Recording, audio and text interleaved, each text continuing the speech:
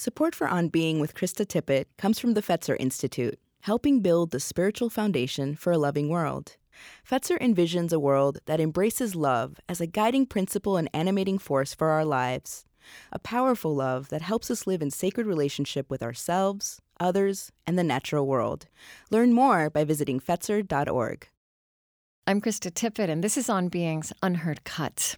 Up next, my unedited conversation with writer and philosopher Alain de Botton.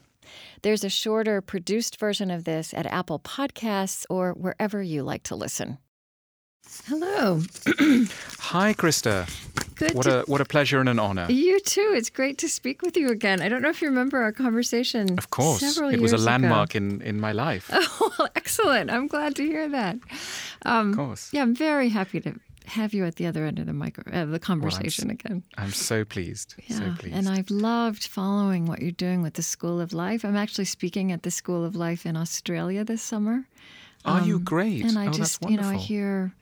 I feel like it's making such a mark, and I'm really grateful, actually, for what you're doing. Oh, that's so nice. Yeah. Thank you. Thank you. And these are troubled days in your republic. Indeed they are. And it's They in yours as feel that well. way. Well, yes, I know, but you make us now look like a sideshow. I know. Well, You've beaten us to it. But I think, let's start talking on the air, because I'm afraid we might venture into some territory that we want to capture. Of course. Or maybe we shouldn't. But anyway, I'm ready when you are. Okay. All right. No, I actually don't. I don't think it's completely unrelated to what we're speaking about today. Okay. In terms of human dynamics.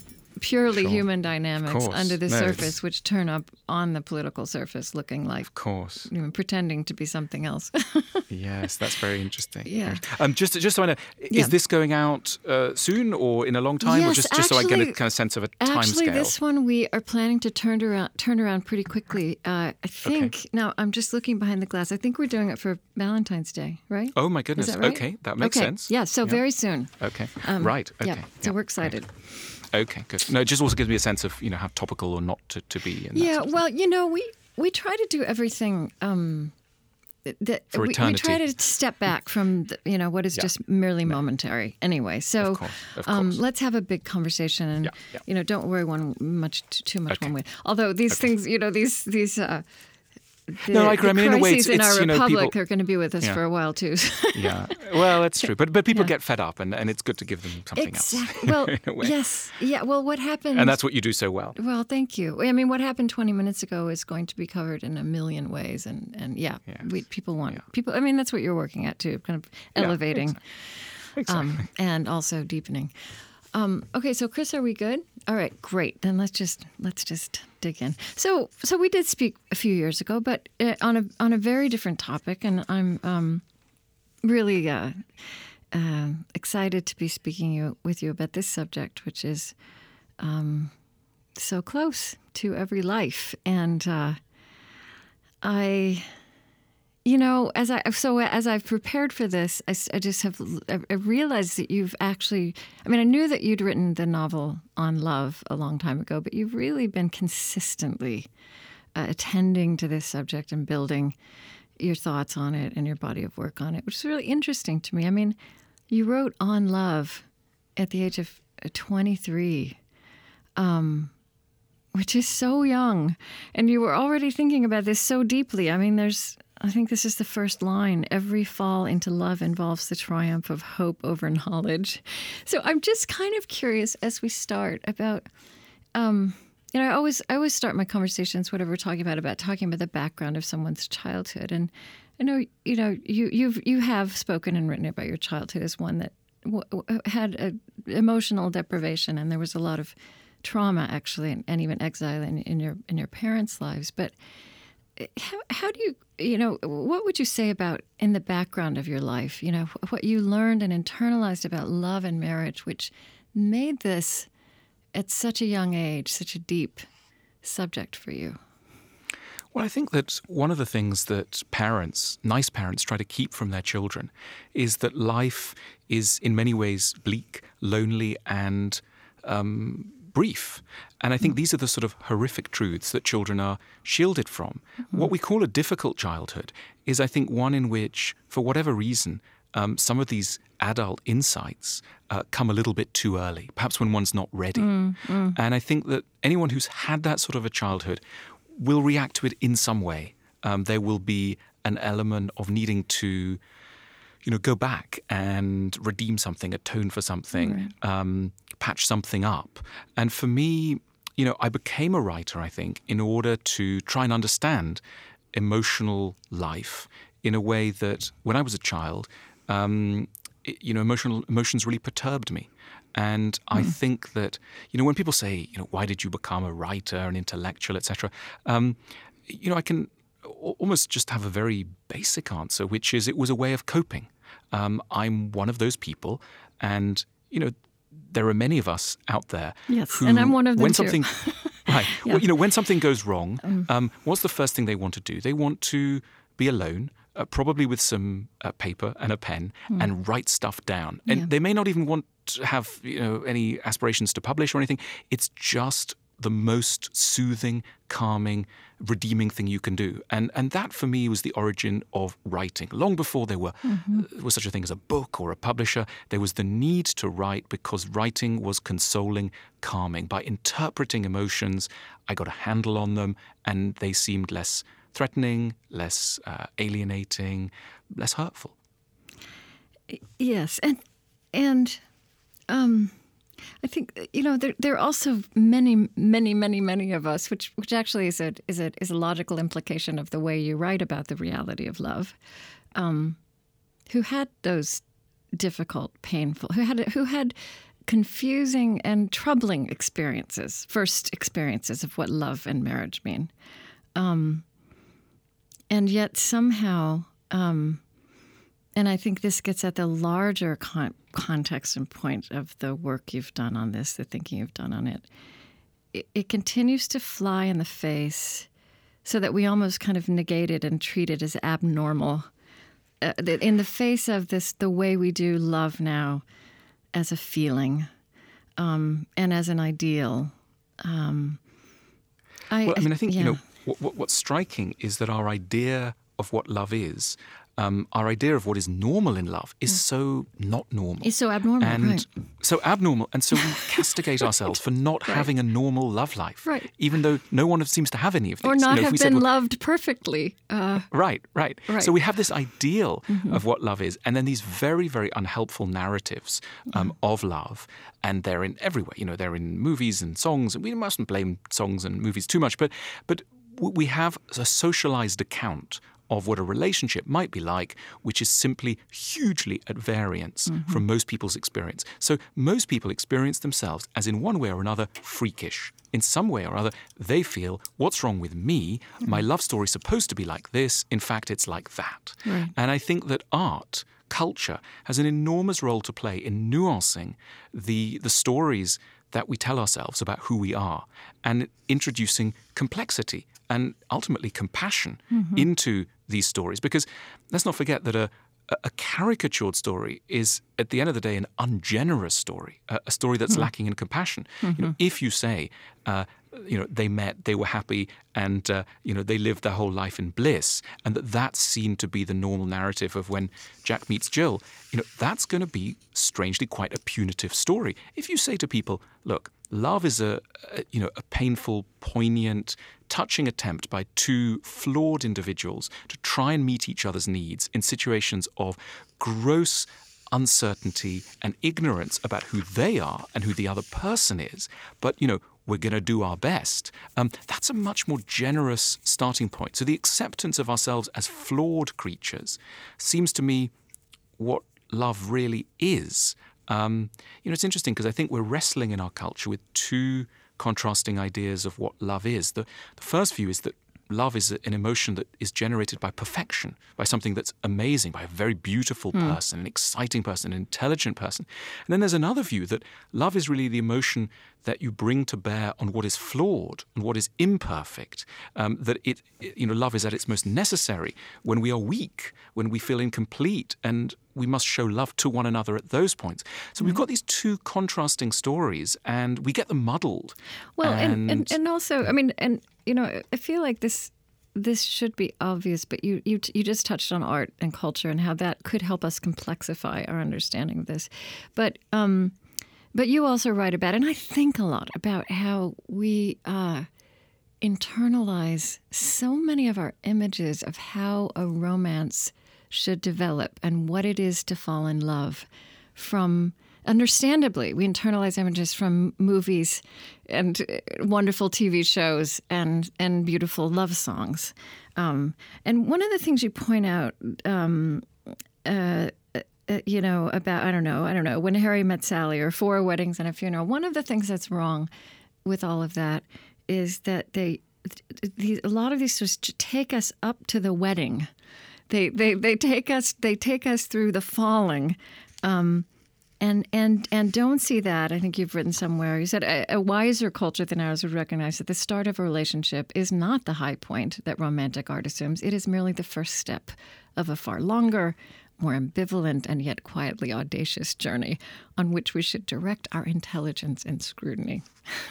That's right. I mean, we are strangely obsessed by the run-up to love. And what we call a love story is really just the beginning of love story, but we leave that out. Mm-hmm. And so, but most of us, we're interested in long-term relationships. We're not just interested in the moment that gets us into love. We're interested in the survival of love over time. That's what we're longing for. Yeah. That's what we're longing for. Yeah. And yet, of course, that is the very tricky bit that gets very left out of art. I mean, you can count on one hand how many movies every decade are dealing with the non-dramatic. And let's face it, often it is non-dramatic. It may be full of silent humiliation and pain, but it's broadly speaking non-dramatic. Movies and stories that latch onto those bits of life are very few and far between. Mm-hmm. And, to give you one example, I don't know if you saw Richard Linklater's Before Midnight, but that for me is one of the few recent examples of a really great movie that looks at what happens to a couple long term. And it's not without tenderness and love, but it's also full of, it's human all too human. It's at times pretty frightening. But we need to see representations of this because all of us know our own lives from the inside, but we know other people's lives only from what they choose to tell us. And generally, because they want to seem normal, they don't tell us very much.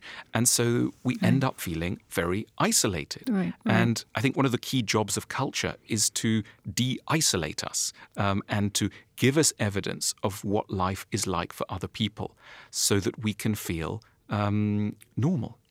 And you're right that, that's one way to maybe understand why cinematic storytelling often it's hard to do this because it doesn't have a kind of dramatic external narrative arc. It's a lot of what you are pointing at, the work of loving over a long span of time is inner work, right?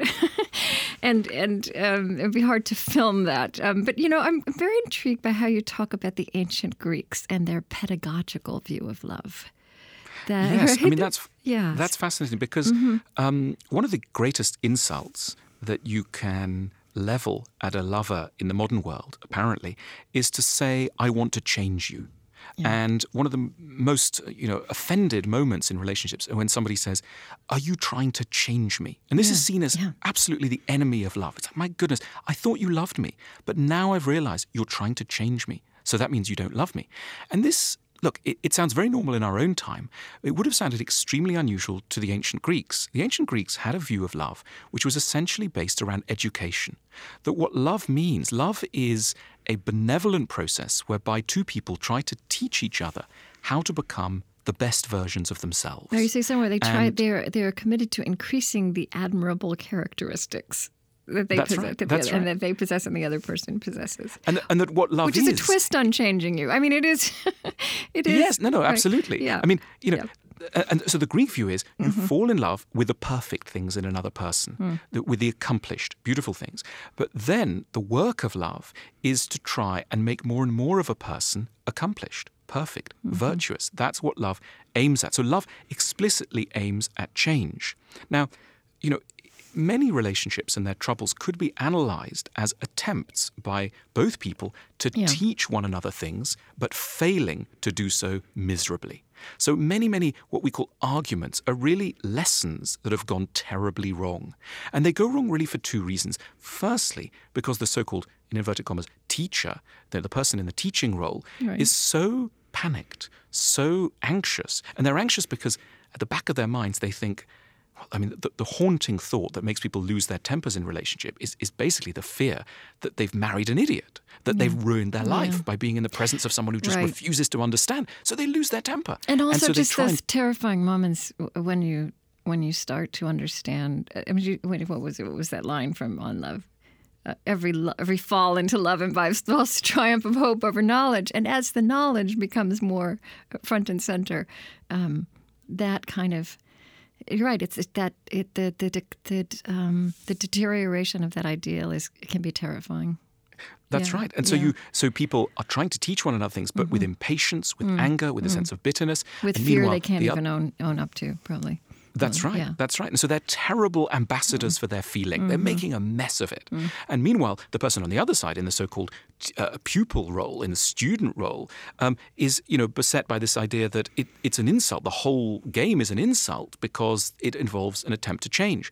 So both people are incredibly twitchy and angry and tense about the whole situation. And the lesson goes nowhere. And what you end up with is bitterness on both sides. Yeah. You get the person who, rather than attempting to teach gently, just attempts to impose their will in a kind of managerial and strict way. And the other person just runs away and shirks and just doesn't want to listen and, just shuts their ears. So, that's what relationships so often end up as, failed teaching moments. There's your most recent book on this subject is The Course of Love, which is a novel. But it's a novel that actually I feel you kind of weave a pedagogical narrator voice into it. Do you think that's fair?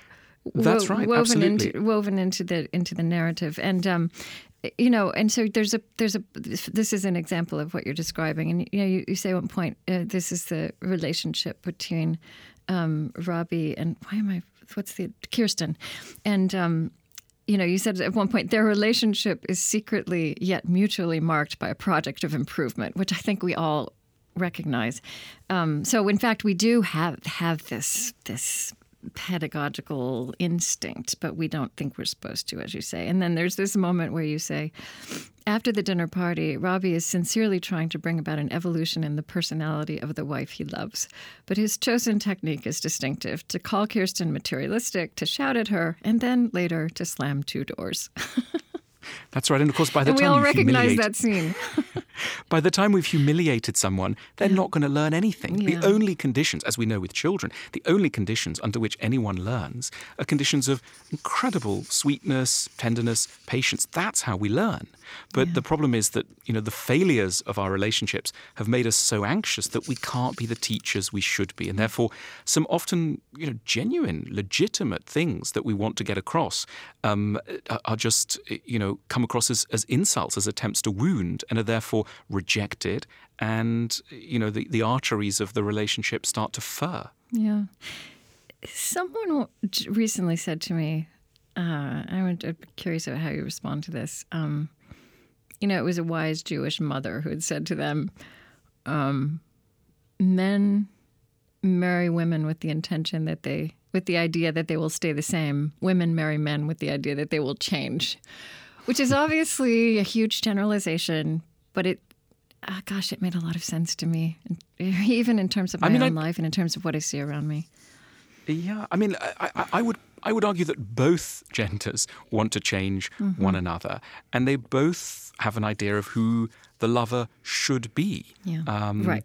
And I think, a useful exercise that sometimes psychologists, level at feuding couples is they say things like, if you could accept that your partner would never change, how would you feel about that. And the idea is to bring about a kind of forgiveness, because so often what gets us both, feeling desperate but also excited about change is the sense it could be different. Sometimes pessimism, a certain degree of pessimism, can be a friend of love. Yeah. Once we accept that actually it's really very hard for people to be another way, we're sometimes readier. We don't need people to be perfect, is the good news. We just need people to be able to explain their imperfections to us in good time before they've hurt us too much with them, and with a certain degree of humility. That's already an enormous It's a lot to ask, but forward. it sounds reasonable, right? I mean, if we could really have that in our minds early enough on in a relationship. That's right. And almost from the first date. Yeah. My view of what one should talk about on a first date is not showing off and not putting forward one's accomplishments, but almost quite the opposite. One should say, well, how are you crazy? I'm crazy like this. Right. And there should be a mutual acceptance that two damaged people are trying to get together, because pretty much all of us, there are a few totally healthy people, but pretty much all of us reach dating age with some scars, some wounds. And of course, the more we know about them and the more we're able to introduce the topic in a kind of non-pejorative, non-agitated way, the more success we'll have. But we're operating, it's not a coincidence that people in the early days of love call each other angel. We've got this sort of deity, this sort of secularized deity who is our lover, who then turns out not to be such a thing. And we rage and rant. I mean, look, a lot of this comes from ideas that we have in childhood. When we're children, our parents can sometimes seem like supernatural creatures. They have powers way beyond anything we have. They know all sorts of things, etc. And sometimes we bring to adult relationships some of the same hope that a young child might have had of their parent.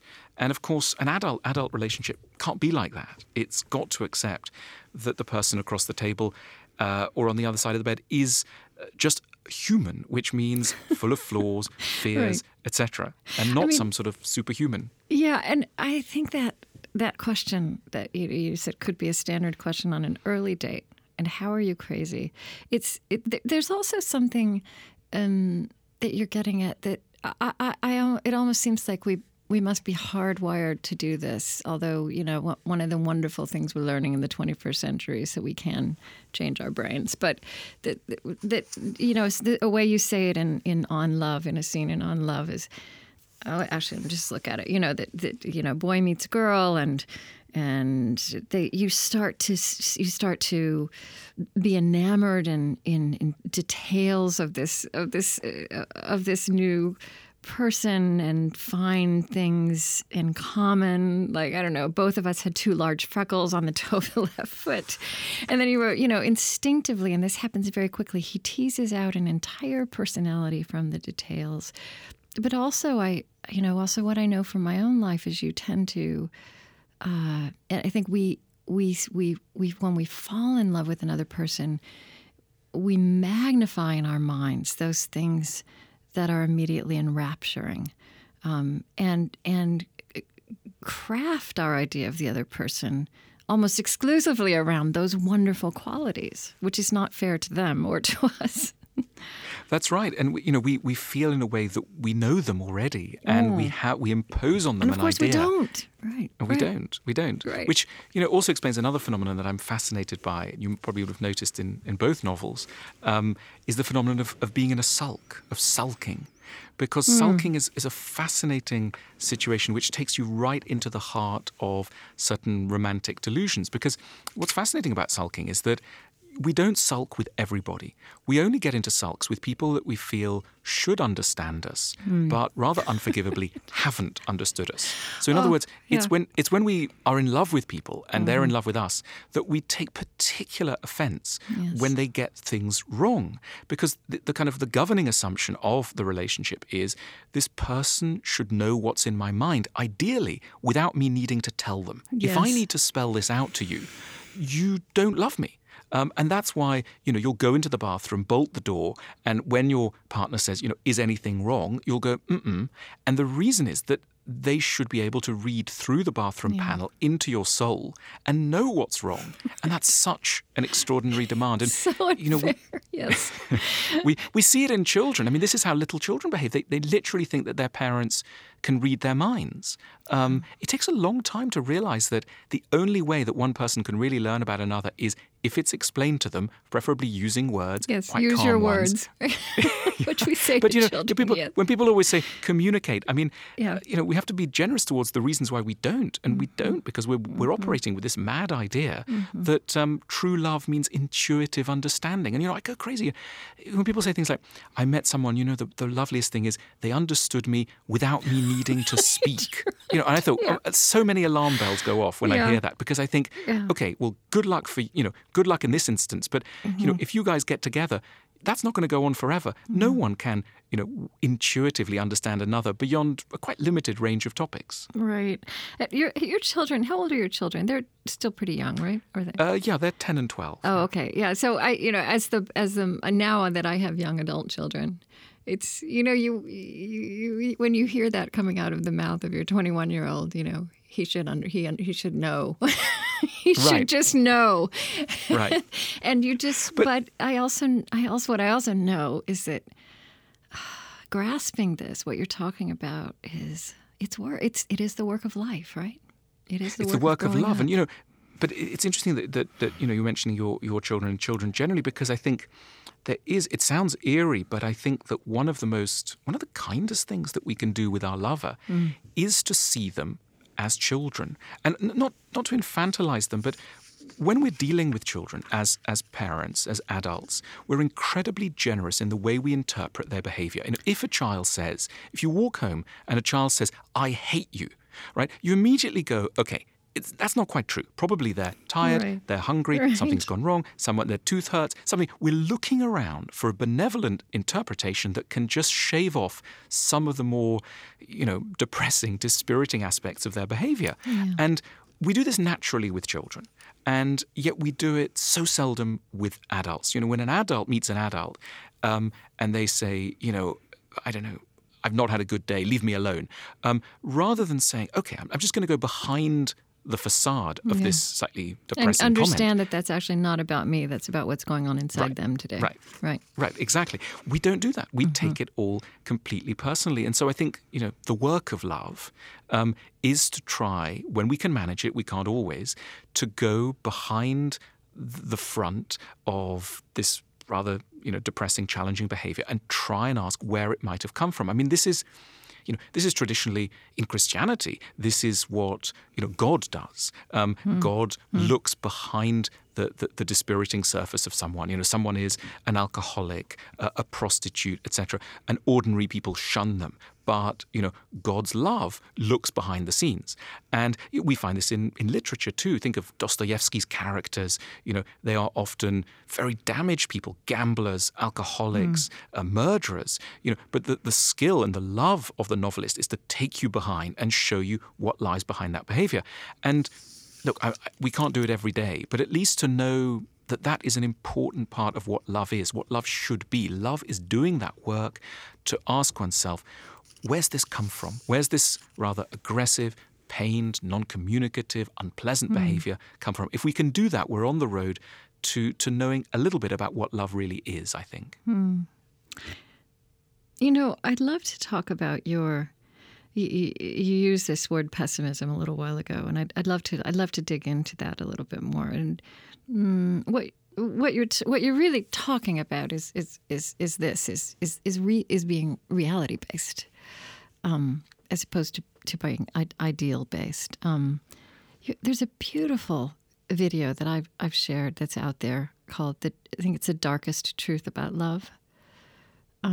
Is that right? That's the title, isn't it? Yes, that's right. From exactly. Yes, made that for YouTube. Yeah.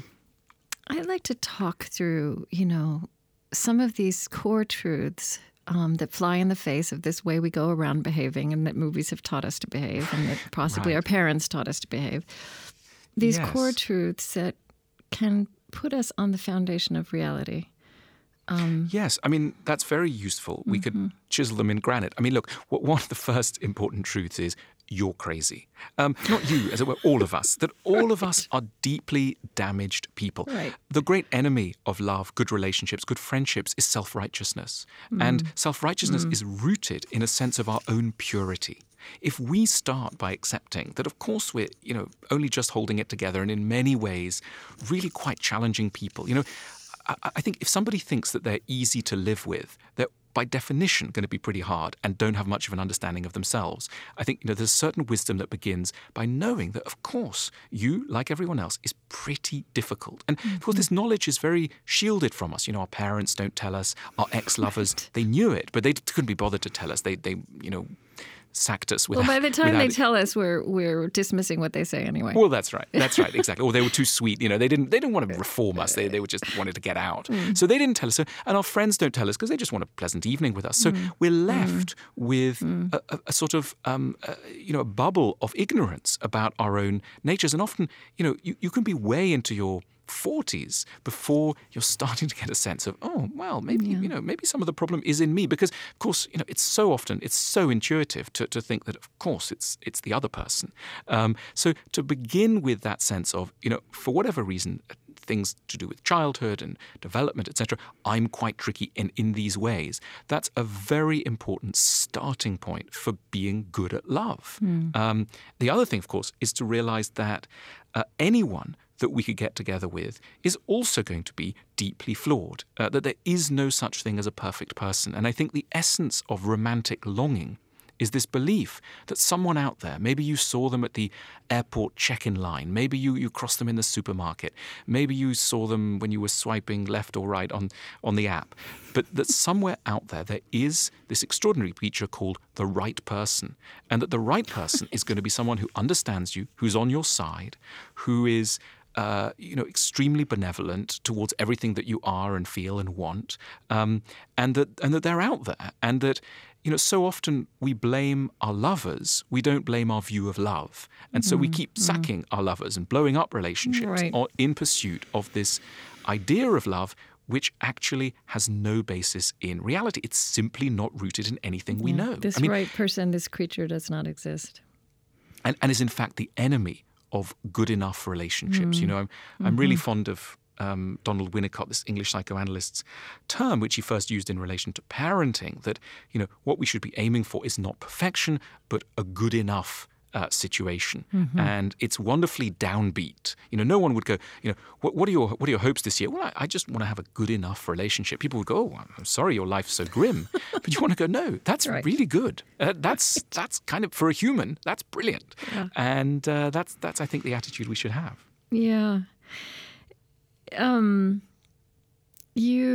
of this darkest truth about love, you say the idea of love, in fact, distracts us from existential loneliness. You are irredeemably alone. You will not be understood. But also behind that is these are, as you say, these are dark truths, but it's also a relief because as truth always ultimately is, if we can hear it, that again, that is the work of life, is to reckon. Yes, that's right. I mean, what goes on inside us. I think one of the greatest sorrows we sometimes have in love is the feeling that our lover doesn't understand parts of us. And to this sorrow, and it is a sorrow, let's not make any bones about it, to this sorrow we add another layer of sorrow, which is the feeling that this sorrow is unnecessary. And so we say, they don't understand my taste in movies, or there's a moment when I'm chatting to my mother and they don't understand how I feel, or they don't understand some of my aspirations about work, etc. And we blame them, and we see, and of course there are always going to be people who do understand those sides of us, but there is no one who can understand every side of us and feel in total congruity with our own feelings. And so, at many points in life, we're simply not going to be understood. And a certain kind of bravery, a certain heroic acceptance of loneliness seems to be one of the key ingredients to being able to form a good relationship. That if you expect Isn't that interesting? that your lover sounds must paradoxical. understand. Yeah. Of course. Yeah. If you expect that your lover must understand everything about you, you'll be furious pretty much all the time. There are islands and moments of beautiful connection, but we have to be modest about how often they're going to happen. I think, if you're lonely with only, 40% of your life, that's really good going. You may not want to, be lonely with over 50%, but, I think, there's certainly a sizable minority share of your life which you're going to have to endure without echo from those you love. Yeah. I debated over whether I would discuss this with you, but I think I will. Like, I'm single right now and have been for a few years, and it's actually been a great joy. Not that I think necessarily, not that I think I will be single forever or want to be single forever, although actually I think I would be all right if I were, which is a real watershed. And I'm, and also what this part of this chapter of life has taught me to really enjoy more deeply and take more seriously all the many forms of love in life, aside from just, the romantic love or being coupled. Well, it's funny because, just as you were saying, yeah. Yes, just as you were saying, I'm single. I was about to say you're not, because right. we have to look at what this idea of singlehood is. We've got this word single, which captures somebody but who's I have not so much love got a in my long-term life. relationship. Yeah, That's right. yeah. And another way of looking at love is connection. Where all the time, we are hardwired to seek connections with others. And that is, in a sense, at a kind of granular level, what love is. Love is connection. Yeah. And we can connect in all sorts of ways that go far beyond, the understanding of a relationship. So you can connect with a book, with a long dead person, with an idea. These are all forms of connection. And insofar as one is alive and one is in relatively buoyant spirits some of the time, it's because we are connected. And, we can take pride in how flexible our minds ultimately are about where that connection is coming. We don't necessarily need a relationship. And I think it's also worth saying that, for some people, relationships are not necessarily the place where they encounter their best selves. That actually, the person that they are in a relationship is not the person that they want to be, or that they can be in other areas of life, that they feel that there are other possibilities that they'd like to explore. And, I think getting into a relationship with someone, asking someone to be with you is a pretty cruel thing to do to someone that you love and admire and respect, because the job is so hard. Most people fail at it. When you ask someone to marry you, for example, you're asking someone to, be your chauffeur, co-host, sexual partner, co-parent, fellow accountant, mop the kitchen floor together, etc., etc. And on the list goes. No wonder that we fail at some of the tasks and get irate with one another. It's a burden. And I think sometimes, the older I get, sometimes I think one of the nicest things you can do to someone that you really admire is leave them alone. Just let them go. Let them be. Don't impose yourself on them because you're challenging. I'm glad we walked into this territory, because it everything you're writing and thinking about love is really about the human enterprise, right? And it's really about growing up as a human being. Or aspiring to do that through the course of one's life. And what that means, one of the things that means is that this conversation is open to people wherever they are in terms of what their love life is, right? This is a path we're all on. And that's right. With the many forms of love and growing up in our lives. That's right. And, I think growing up, look, let's be honest here. Growing up sounds horrible. It sounds really dull. One of the most awful words in the language is maturity. That sounds horrible. One of my incidental goals is to try and slightly rehabilitate and lend new prestige to maturity. Because I think one of the things that we must all strive for is to try and be mature. We'll never quite get there, but it's a wonderful goal. And of course, when it comes to emotional life, we're given so little encouragement to try and get there. We insist on finding. This is something that in a way, the new novel, The Course of Love, is really all about this. It's about two people who realize ultimately that love is not just a feeling, an emotion, an intensity of heart. It's actually a skill, and it's a skill that, and this sounds very odd, that can be learned. And it sounds bizarre. I mean, the idea of having to go to school to learn love, it just, everything about us, and we live in a romantic age, an age that believes in the reign of feeling. I mean, we believe in training to become a pilot or a brain surgeon, but if someone said, I'm going to train to be a better lover, I mean, you think it was eerie. And yet, of course, that is precisely the sort of training we need. And oddly, and it sounds, well, as we put it, so unromantic, but there are things we know about why couples break up, about what can help a relationship, etc. These things are not mysterious. No. For example, one of the key things that we learn is that we should apply intelligence to this aspect of our life, which is so essential. Exactly. Just as we apply intelligence to our other disciplines and our other experiences. Exactly. I mean, one of the basic things that you learn is that when somebody says, "I've gone off my lover," let's say a relationship has cooled sexually, we're taught by our culture to think, well, that's just the waning of passion. It's just one of those mysterious things. It's like the sort of removal of some divine force, and there's not much to do other than watch TV, and there's nothing much you can do. And of course, what immediately happens if you talk to a psychologist around this is that they will tend to say that the decline in desire has its roots in anger. That almost certainly the person that you no longer desire, you're angry with them. Now, why are you angry with them? Because they've let you down. And they've let you down in ways that you haven't been able necessarily to even acknowledge yourself, let alone convey to them in a form that they can understand. And therefore, the channels of feeling have become dammed. And without understanding quite why, the thought of them touching you has become repulsive. And you just want to read a book.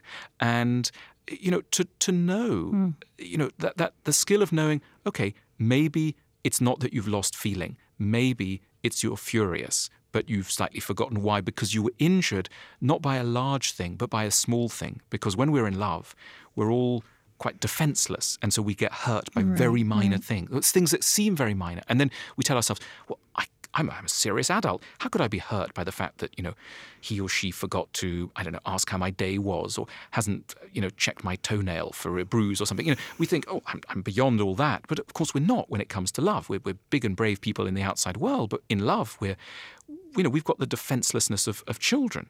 And yet we don't face up to that. And therefore we get defensive and cold and avoidant around our emotions, which we can't convey to the other person. So that's just, it's one example of, the curriculum we should all have if we sat down and took a course in love. Well, and I also think a lot about how the language and vocabulary we have around this is so impoverishing, and it actually points us in the wrong direction. I mean, especially the language of falling.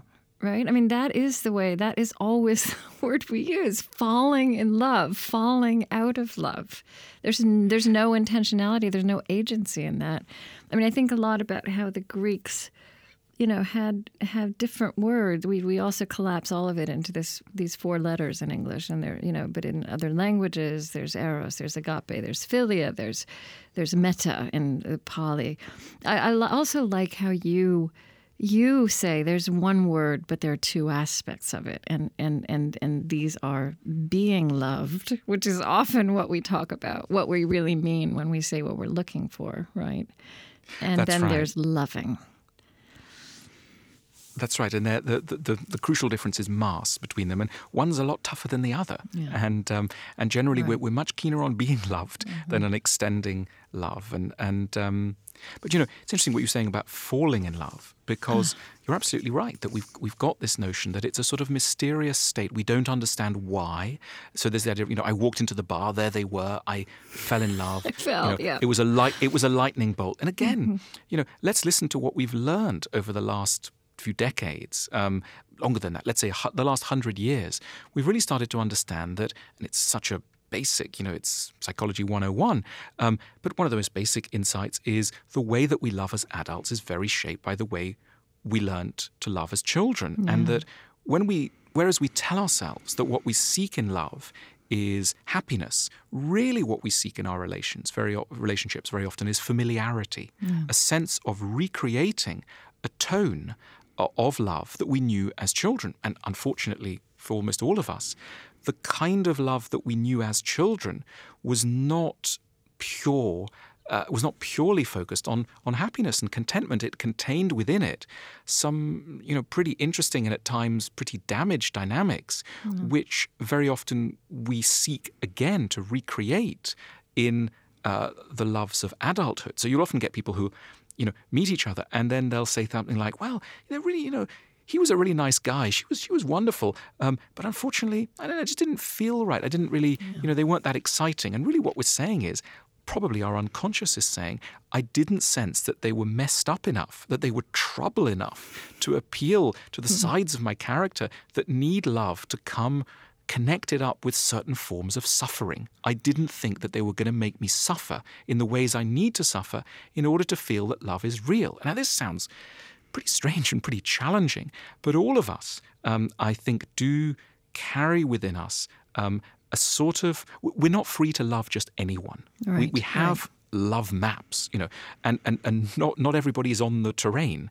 So, and I think this is one of the most interesting things about love. And we say things like, well, I like them tall, or they need to have green eyes, or I like them when they're a musician or something. But dig beneath that, it's the psychology of our partners that are so fascinating, our criteria. And often those criteria require difficulty. We don't feel it's real until and unless we feel a certain kind of resistance to some of our more consciously determined goals in love. Right, because unfortunately most of that is happening at the unconscious level as well.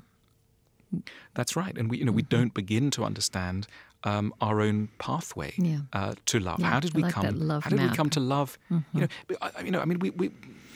We all know people who will keep falling in love with really arduous characters. You think, this person, she's so beautiful, she's so intelligent, he's so nice, he's so this, why are they always going for this sort of situation? And we think it's mysterious, and the truth is it's not. It's just a little bit complicated, and it involves understanding the evolution of love in somebody's personality. But again, you say that to people and they say, well, that sounds terribly unromantic. Well, good, because the romantic is the enemy of love. Right. But that's the cardinal rule, the breaking the rule of the way we do it. That's right. If it sounds unromantic, you're probably on the right track, is my rule. That's good. I want to read this definition of marriage that you've written in a few places. I think it's wonderful. And just talk about this. Marriage ends up as a hopeful, generous, infinitely kind gamble taken by two people who don't know yet who they are or who the other might be, binding themselves to a future they cannot conceive of and have carefully avoided investigating. Well, yes, it's challenging, and it's certainly contrary to the romantic view. But again, this kind of realism or acceptance of complexity, I think, is ultimately the friend of love. I'm not. Sometimes people say to me, "Oh, is it just all about reducing our expectations and love isn't nice at all?" And I say, no, it's more trying to find our way to our expectations. Our expectations are not wrong. Our assumption of how we're going to get and reach our expectations are fatally flawed. We don't think we're going to have to do any work in order to get there. And that's wrong. I mean, look, it's also worth adding, I don't believe that everybody should stay in exactly the relationship that they're in, and that any relationship is worth sticking with, and that in a way the fault is always the fault of the lovers if it's not, or both lovers if it's not happy. There are legitimate reasons to leave a relationship. And I think the moment to leave a relationship is when you can really, if you ask yourself, where are the problems in my love and my life coming from? And if you can sincerely, hand on heart, point to the partner and go, it's really them, the things that are difficult are really them, then you should definitely leave. But when you're really being honest, if you ask yourself, why am I in pain? And you can't necessarily attribute all the sorrows that you're feeling to your lover, if you recognize that some of those things are perhaps endemic to existence or endemic to all human beings or something within yourself, then what you're doing is encountering the pain of life with another person, but not necessarily because of another person. And therefore, probably on balance, you might stay because you'll only encounter those same problems elsewhere after a lot of turmoil, angst, and probably cost. So that'd be the way I would separate the staying or the leaving of it. Yeah. There's also this very poignant thing about us, this you point out, that it's related to what you said a minute ago, that we are unconsciously looking for what feels familiar from our childhood, and the fact that, and this, I think that you stated this pointedly in the New York Times piece, why you will marry the wrong person, which we'll talk about that. Had such a huge readership, but we marry the wrong people because we don't associate being loved with feeling happy, which flies in the face of all the ideas we have, right? That it's this huge chasm between what we believe and how we actually function. And it's so sad. It's a sad thing about that many of us don't associate being loved with feeling happy. Or rather, we associate it with partial sorts of happiness, but also we want, we're drawn to certain sorts of trouble because that's how we first encountered love. And, childhood is a long time, and we're very defenseless in childhood in front of the people who are around us. And so these things dig deep into our personalities. We're heavily imprinted. But I think, I don't think that most of us ever really change our types, but what we can do is change the way we respond to the difficulties that our types create for us. Because often our types, we've learned to respond to our types in ways that we learnt in childhood. And therefore, they bear the imprint of an original immaturity, so that if somebody, is a little bit distant with us, our response is to sulk and withdraw, let's say. Whereas actually, an adult response might be to say, look, I'm hurt, and explain and account for it, and, have a communication around it. So we can learn, or, an early response to a lover that we think is too flawed is to be quite humiliating towards them and attack them and be quite cruel. Whereas actually we might learn the art of couching our criticism in gentler ways. So I think that there is a capacity. We all have a capacity to evolve. I don't think we can be radically rewired, but we can come to see that many of the ways in which we respond in love were formed in early childhood, before we really had a sense of what on earth was going on. And we're still continuing to use those first quite basic responses, retreat, attack, violent attack, sulking retreat, etc. We still do that within the context of adult life. Even though we're mature in lots of other areas, we're still kind of fighting the battles with the tools of childhood. Right. And one of the things we can do, I think, is just evolve those tools. Respond differently. You'll still feel hurt, but maybe you can respond to that hurt in a slightly more adult way. You'll still, get angry, but is there a way of channeling the anger in a more adult way? Because, you're a big guy now, so you can do it in a different way. And I think giving ourselves the credit that we can learn new techniques to deal with the feelings that we used to deal with in such an immature, such a childlike way. And because we have that power, in fact, that you say that is why you conclude that the good news is it doesn't matter if we find we've married the wrong person. That, in fact, is not the greatest task. Or the most rewarding possible task. So the New York Times asked me to write this article about marriage. So I ended up writing this piece, which I titled "Why You Will Marry the Wrong Person." Yeah. And what I meant by that is that the person you'll marry will not be Mr. or Mrs. Right as defined by romantic culture, and that the idea of rightness is in fact the error, and that when you marry the wrong person, what you're really doing is marrying a human being. And that's fine, because that's all we are as well. And that's not a problem. So in fact, the wrong person's okay. And in fact, it's the right person who's the trouble one. The vision of the right person is the one that gives us so much grief and sets us off on all sorts of, chimerical journeys that lead nowhere.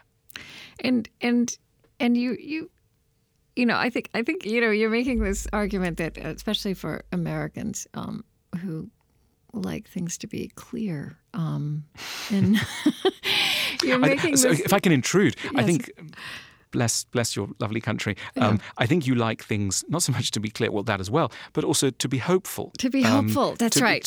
Right. Yeah. And so which I agree with. I'm an American in this respect too, but I think that true hope has to be grounded on in pessimism, on reality-based exactly. So I call pessimism. myself a cheerful pessimist. Okay. I think that there's sentimental optimism, which ultimately leads to cynicism and despair. The flip side of sentimental optimism is cynicism and despair. And I think that sorry. Yeah, well, no, but for example, I mean, you are in fact arguing, as you said before, some marriages are meant to end, and there's certainly reasons for marriages to end or to end marriages, but you also point out this very contradictory fact that maybe we'll go that later, but the thing that's ultimately wrong with adultery as an easy out to what's going wrong in the marriage is that it is based on the same idealism that certain ideas of marriage are based on that go wrong. That's right, in a way that you're just redirecting your hope elsewhere. And imagining this is the perfect one, right? This is the one person with whom you won't ever be lonely again, who will understand you completely. That's right. Mm-hmm. That's right. And so it's on and on the cycles of hurt continue. Mm-hmm. So we should be careful. Mm. Something else you name about marriage that I feel is not often enough just named is that we spoke a little while ago about children coming into a marriage and of course children teach us so much. I mean, one thing you say that's beautiful, the children teach us that love in its purest form is a kind of service. The love we have for our children. I mean, I certainly know this with myself. The love that I have for my children has changed me, and it is distinct from all the other loves I've ever known. But also that the children are hard on marriages, right? And for some, also for I think on a deep, on a more complicated level, if there are problems in the marriage, that can get amplified when children. There is also partly just because everybody's tired, right? That's right. It's interesting. I mean, in a way, there's a lot of mundanity in relationships. And one of the things that Romanticism does is to teach us that, the great love stories should be above the mundane. Mm-hmm. So, in none of the great, say, 19th century novels about love, does anyone ever do the laundry? Does anyone ever, pick up the crumbs from the kitchen table? Does anyone ever, clean the bathroom? It just doesn't happen because it's assumed that what makes or breaks love are just feelings, passionate emotions, not the kind of day-to-day wear and tear. And yet, of course, when we find ourselves in relationships, it is precisely over these areas that conflicts arise, but we refuse to lend them the necessary prestige. I mean, let's remember that we get angry and frustrated not only when things are difficult, or not principally when things are just difficult. We get angry and frustrated when they're difficult, and we don't believe that their difficulty is legitimate, or we haven't prepared for the difficulty.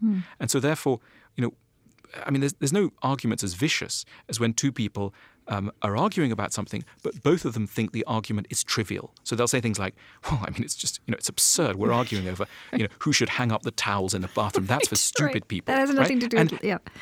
Right. And that's going to be trouble because they have no respect for the argument they're having. They have no respect for the things that are making their life difficult, this couple. And so we need, in a way, one of the one of the lessons of love is to lend a bit of prestige to those issues that crop up in love, like, who does the laundry and on what day. We rush over these decisions and then get very bad-tempered about them because we don't see them as we don't see them as legitimate. We don't, we think it's fine to, but they are. I mean, as you say, there's a lot of life that is the stuff of life, extremely mundane. Right, it's the stuff of our days.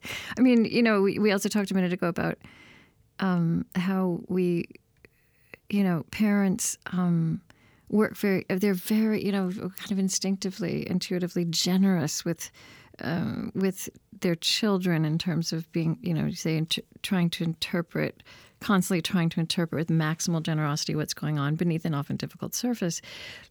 But then but you don't necessarily apply that same generosity to your partner, right? And so, I mean, there's this wonderful line from The Course of Love about, these two parents with children, the tired child inside each of them is furious at how long it has been neglected and in pieces. That's right. And, in a way, it's so funny. If I can be indiscreet on air, my wife used to say to me in the early days of our marriage, she sometimes would say to me things like, my father would never have said something like that. I would say something, or so I'm it's not my turn to make the tea or something. She'd go, my father would never have said it. He would always do this for us.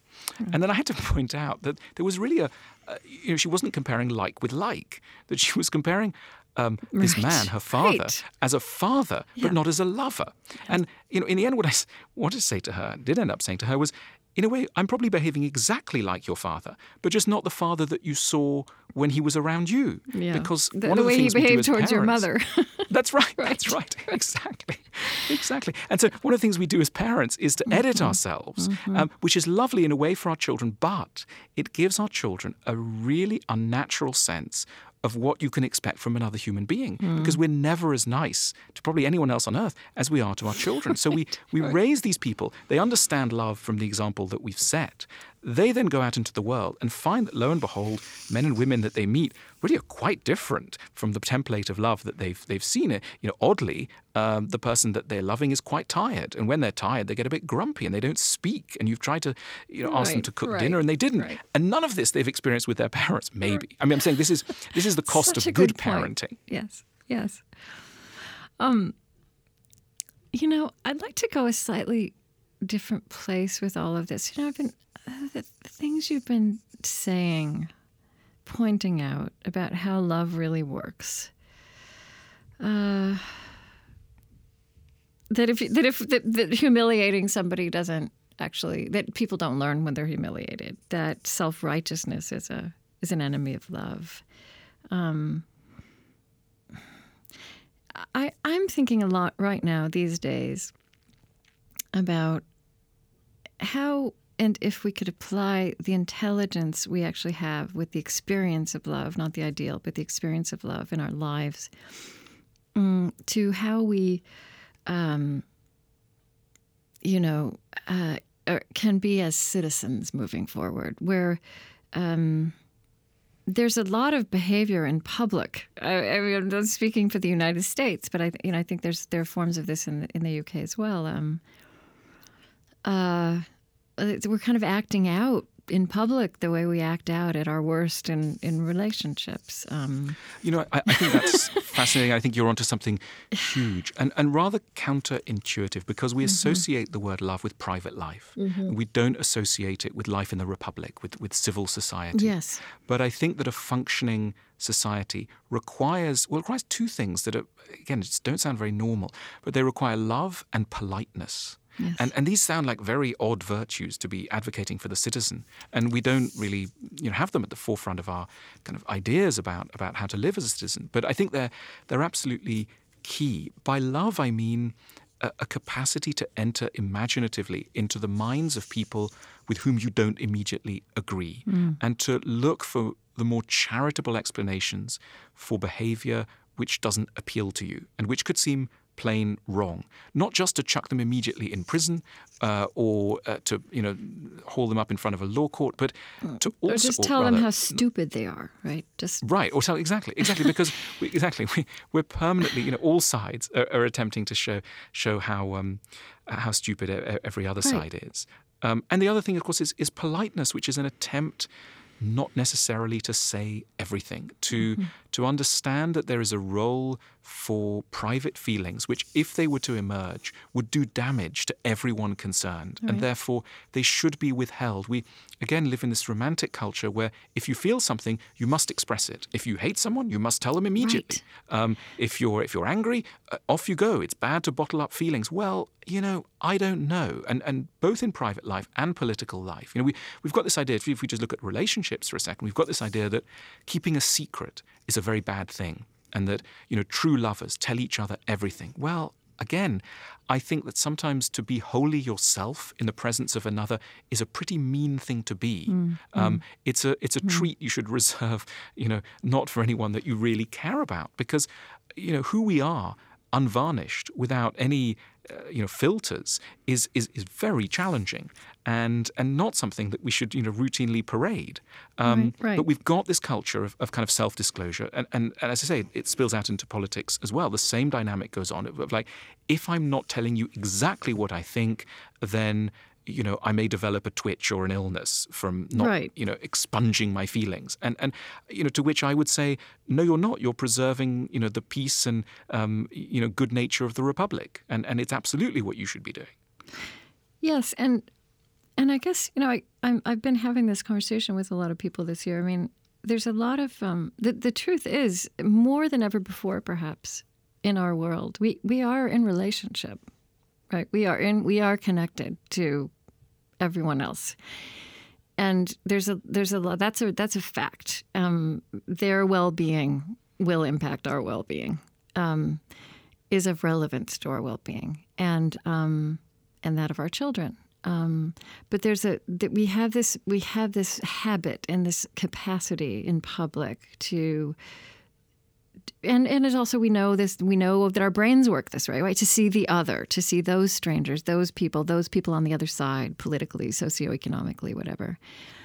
Forgetting that in our intimate lives, in our love lives, in our circles of family and friends, and in our marriages and with our children, there are things about the people we love the most who drive us crazy that we do not comprehend, and yet we find ways to be intelligent, right?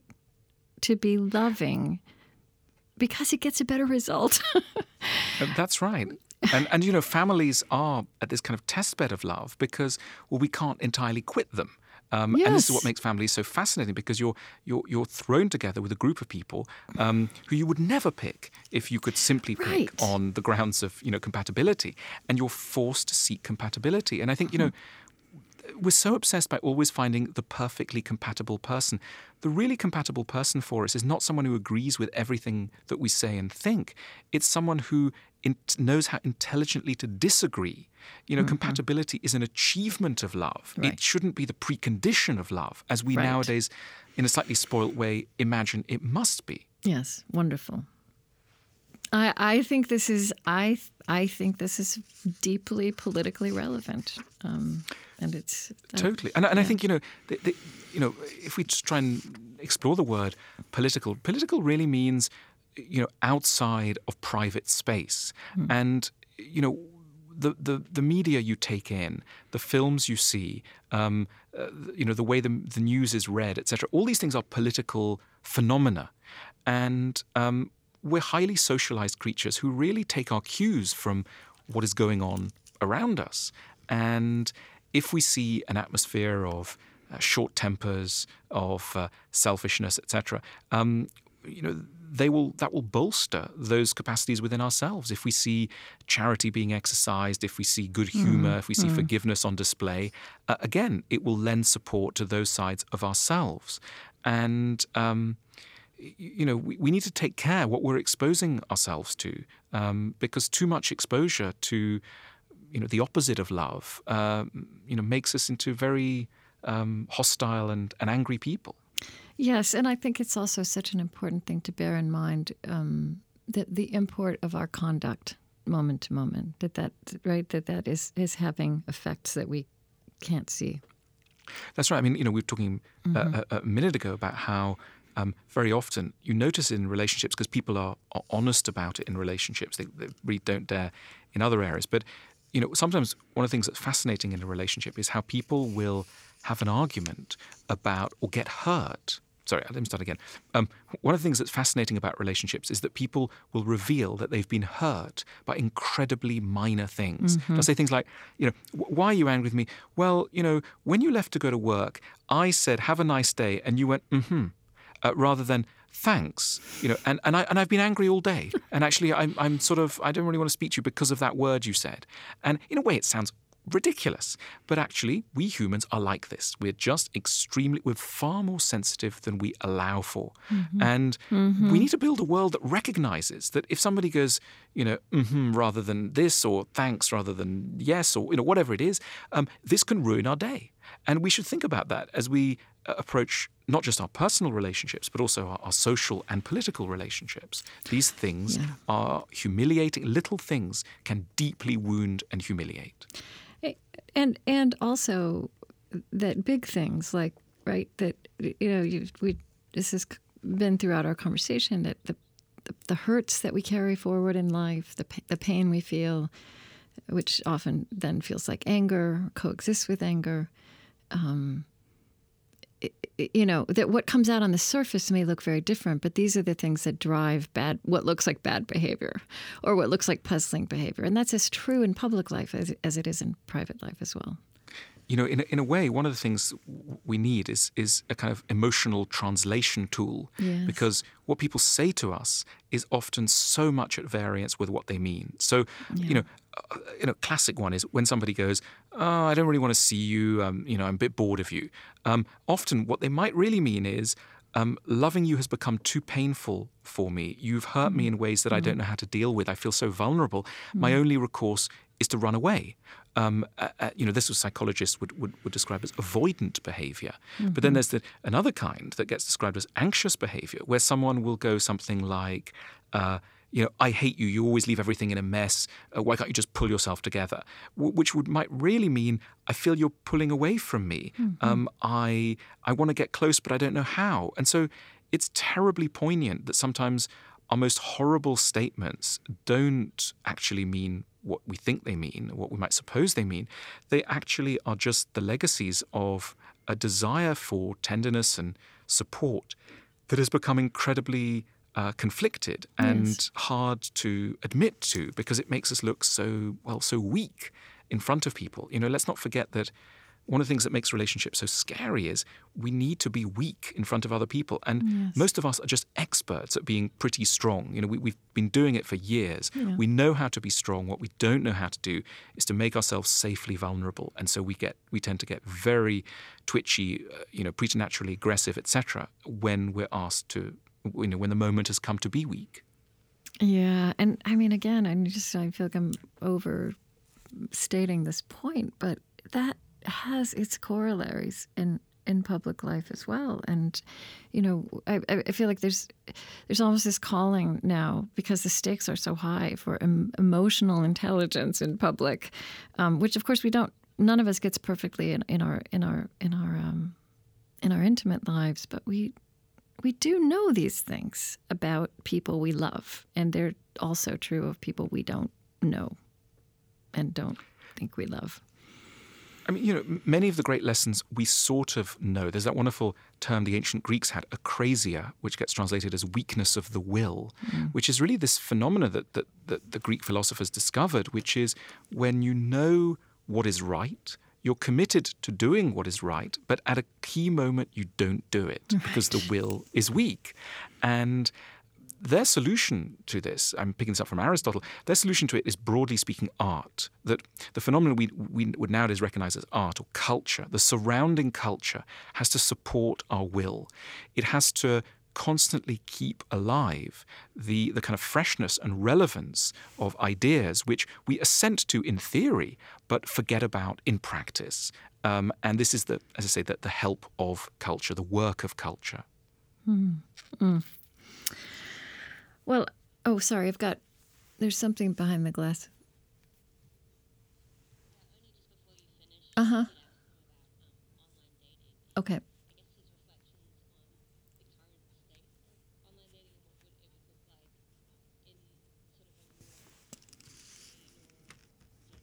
Okay. All right. Okay. All right. Yeah, we'll do. So we're going to. We have about 20 more minutes, but I want to return a little bit to to love and sex and eros and all of this. I have to say, one thing I really love and appreciate and learned from in your writing is your reflection on flirting. As an art, the art of flirting, that it can be something edifying, a pleasurable gift, and that we kind of have internalized these very old kind of Puritan ideas that anything like that would be an immediate threat to a relationship, and that's just not true. And you have this phrase, a good flirt. So would you describe what a good flirt is? Well, if we think about what flirtation is, in many ways, flirtation is the attempt to awaken somebody else to their attractiveness. And it's often taken to mean that has to be followed by sexual contact, or else it's not real, or else it's a deception. But it isn't. I mean, I think, it would be such a pity if we had to drive something as important as kind of validation and self-acceptance and, a pleasant view of oneself through the rather narrow gate of sex. It doesn't have to go through that gate.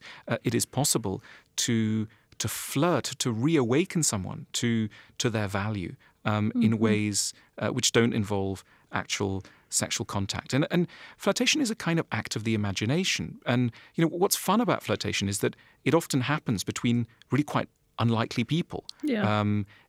Two people meet and, maybe they're both with someone, or there's a, difference in status or background, etc. And they can find that they're in a little conversation about the weather, and both parties will recognize there's something a little bit flirtatious going on. And it's got really nothing to do with sex as such. It's just two people delighting in awakening one another to the fact that they're quite nice people, and they're quite attractive, and that's okay. But we too often want things to be cut and dry, which is a pity. Yeah, I mean, I think you also had this lovely film. It was one of these Globe Life films about this. Here's a good flirt. You can make these assumptions that this other person, maybe would love to sleep with us, won't sleep with us, and the reason why they won't has nothing to do with any deficiency on our part. But it's also not, as you say, a deception.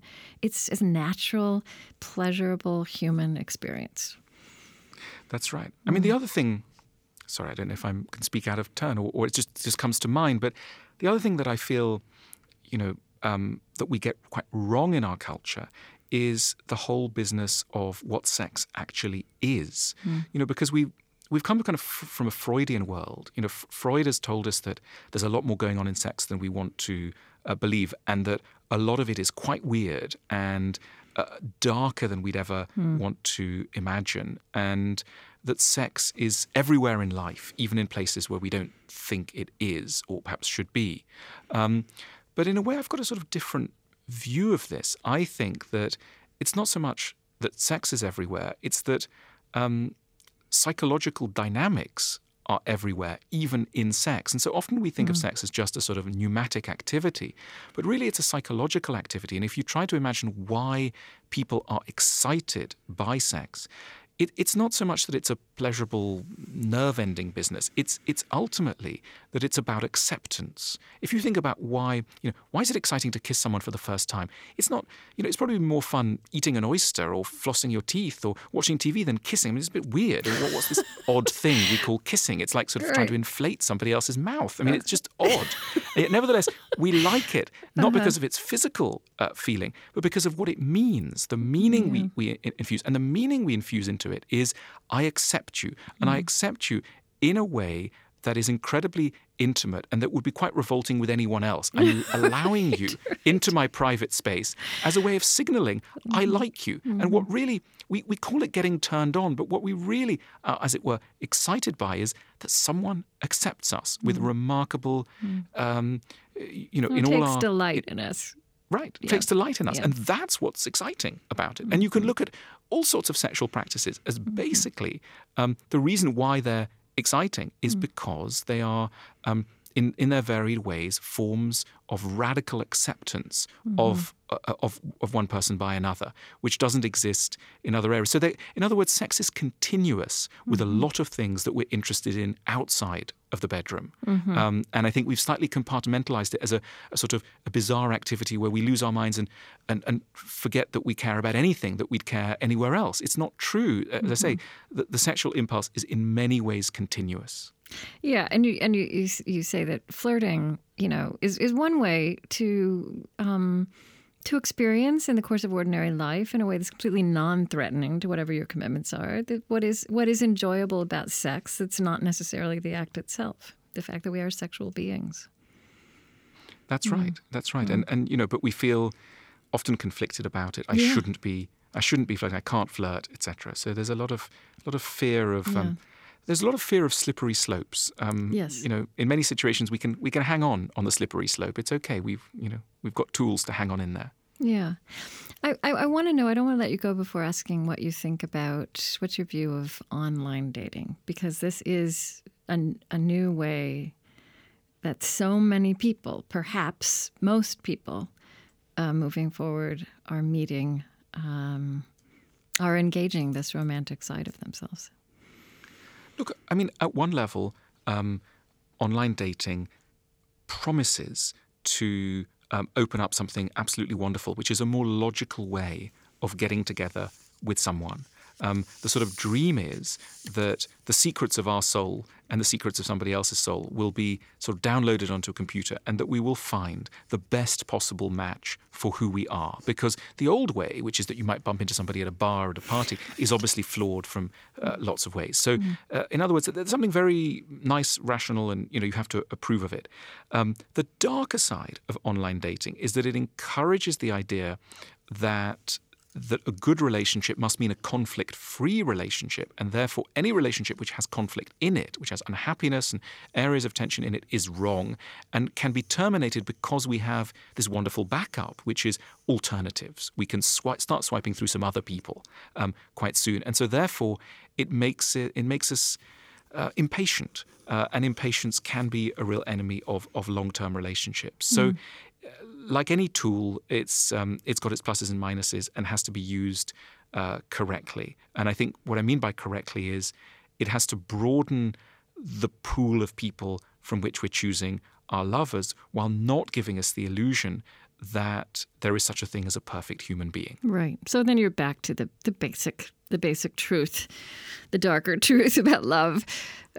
Also that what online dating does, it is introduces you to people, but then as really the whole thrust of your thinking is it's that loving is really what comes next, right? It's what comes after the meeting.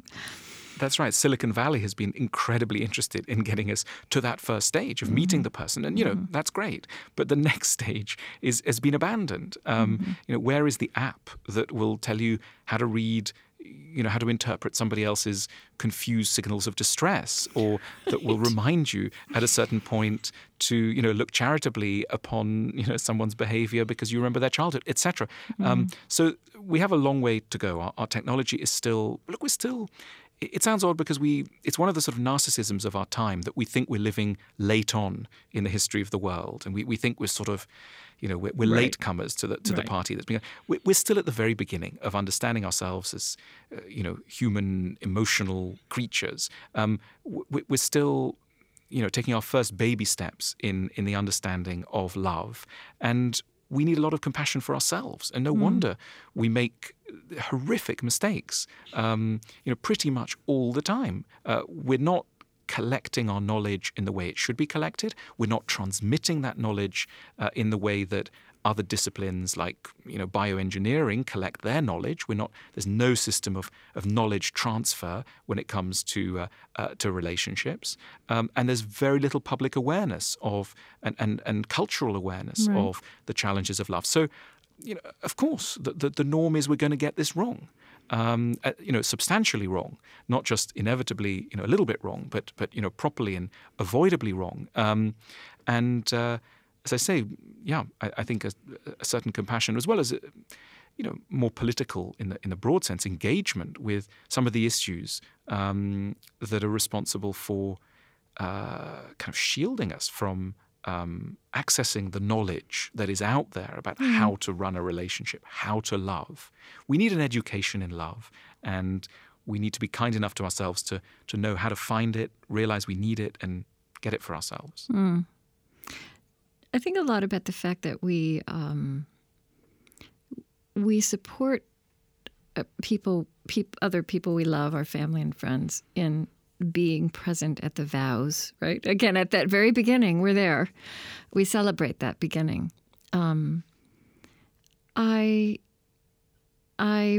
suspect that in days when there were extended families, but, I may be romanticizing the idea of extended families. Marriages were held by a larger network of relationships. I don't know if that's true. I'm sure some of those networks were dysfunctional. I wonder, I love what you just said about we need to take this more seriously and become educated about love. I wonder if there's a role. I mean, you're at an age now, I think, where a lot of people are getting divorces, right, in your 40s. Probably a lot of people And I wonder what our role is to be with each other's marriages or with each other's long-term love. And I think we also have no training in that or no instincts in that. That's a fascinating idea because, very much the spirit of our times, and it's been going for a long while, is to try and say that marriage is unnecessary, and that, the whole thing is so difficult, so costly. What's the point of this? Who needs it? It makes love more difficult. If one wanted to play devil's advocate and defend marriage, and, I don't want to get into the culture wars. I don't think it's got anything to do with that.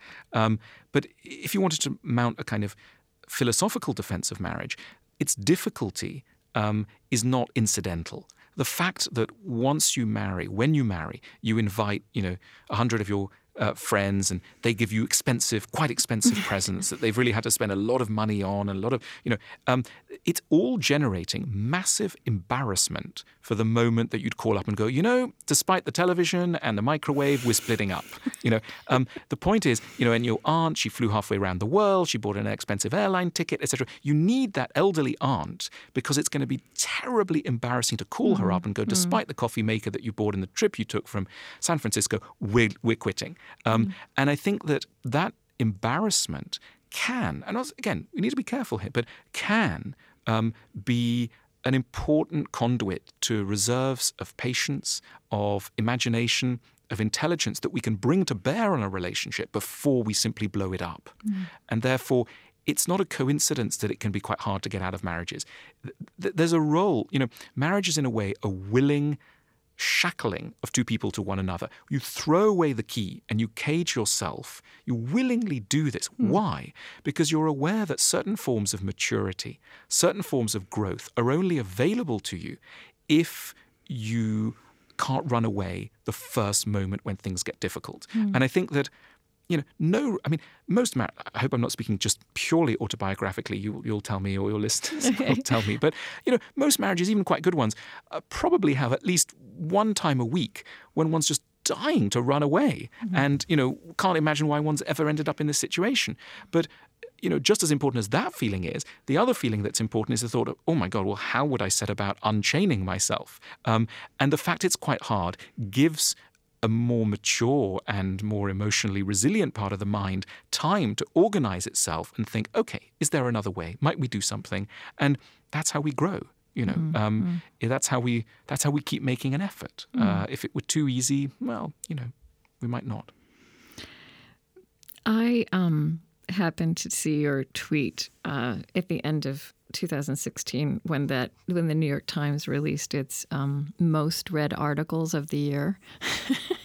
And your Why You Will Marry the Wrong Person was number one, which is really extraordinary. I mean, the most read article in a year of the Brexit vote, the presidential election, war, refugee crisis. I wonder what that tells you about us as a species. It was deeply fascinating and quite extraordinary. And apparently it was first by a long way. I mean, it's just peculiar. Yes. And I think that, first of all, it tells us that we have an enormous loneliness around our difficulties. One could write a follow-on piece, I may or may not, called Why You Will Get Into the Wrong Job, which would probably score quite highly too. And, why you'll have the wrong child, and why you'll go on the wrong vacation, and why your body will be the wrong shape, and why you'll think you live in the wrong country, etc. And, in a way, we need solace for the sense that we have gone wrong in an area, whatever it may be, where perfection was possible. And anyone who comes along and says, it's normal that you are suffering, life is suffering, is doing a quite unusual thing in our culture, which is so much about optimism. Let's remember that Buddhism starts with the idea, literally the statement, life is suffering. Yeah. Judaism and Christianity both have it as a bedrock, the idea that man is imperfect, a sinner, is broken, right? Strip away the theology from it. Really what it's saying is, we're imperfect beings. And it sounds grim. It is in fact enormously consoling and alleviating and helpful in a culture which is oppressive in its demands for perfection. So, I think a certain kind of pessimistic realism, which is totally compatible with hope, totally compatible with laughter, good humor, a sense of fun. It doesn't have to be It's how dour. comedy and tragedy belong together. Right. Yeah. Exactly. So, I'm a great fan of gallows humor. I mean, we're all on the way to the gallows in one way or another, and we can hug and give each other laughs and point out the more pleasant sides as we head towards the scaffold.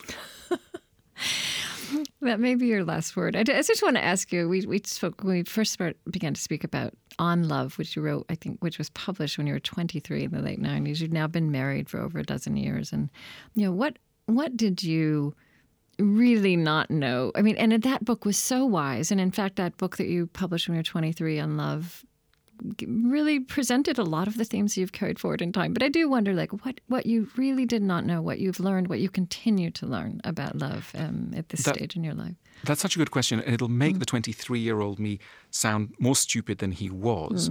But I genuinely thought at that time that if I, and people in general, met the right person, there would be no problem. That the problems in love are the result of being with people who are, in one way or another, defective. And, in 2002, this belief was severely tested in that I met someone who was really absolutely wonderful in every way. And through much effort, I pursued her and eventually married her and discovered something very surprising. She was great in a million ways. She was very right. And yet, oddly, there were all sorts of problems.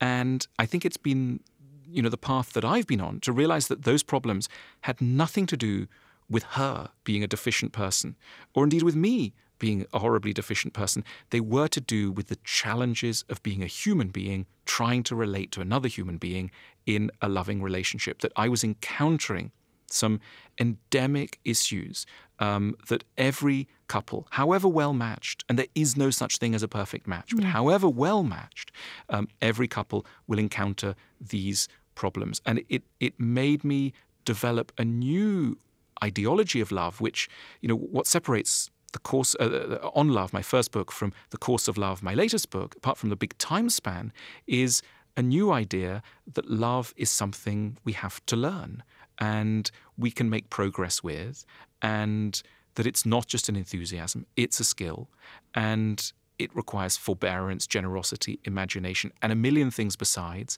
And we must fiercely resist the idea that true love must mean conflict-free love, that the course of true love is smooth. It's not. The course of true love is rocky and bumpy at the best of times. That's the best we can manage as the creatures we are. It's no fault of mine or no fault of yours. It's to do with being human. And the more generous we can be towards that flawed humanity, the better chance we'll have of doing the true hard work of love. Well, what I know is it's going to be really hard to edit this. It's been completely delightful. It's such an important subject. And I'm thrilled to speak with you again. And I'm going to be so happy to put this on the air.